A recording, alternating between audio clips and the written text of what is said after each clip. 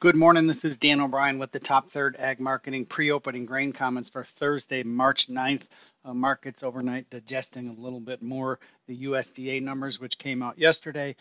Also looking at hopes that the Ukrainian grain deal will be renewed. That's keeping a little bit of a lid on the wheat market, keeping that weak there.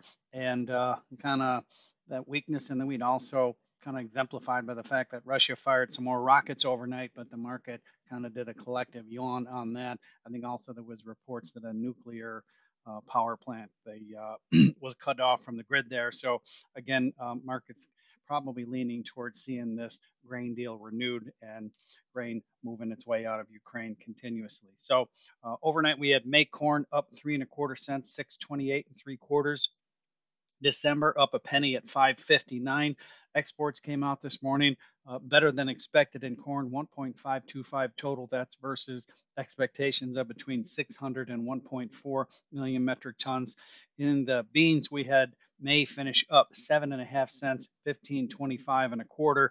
We're holding above the 50-day there at 15.13. November finished up 4 cents at 13.75 1/2. We've got resistance just above the market there. 50 and 100-day moving averages coming in around 13.77, 13.78. We'll see if we can get back above those.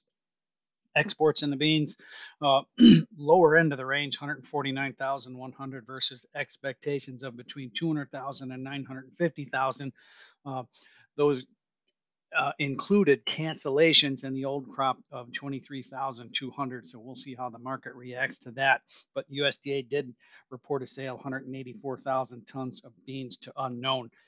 Rosario Grain Exchange lowered the Argentine bean production down to 27 million metric tons.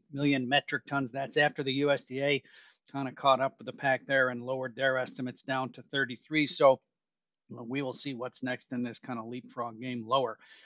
Taking a look at the wheat market, we had May in Chicago finished down a penny, 686.5. May Kansas City down 1 3/4, 798.5.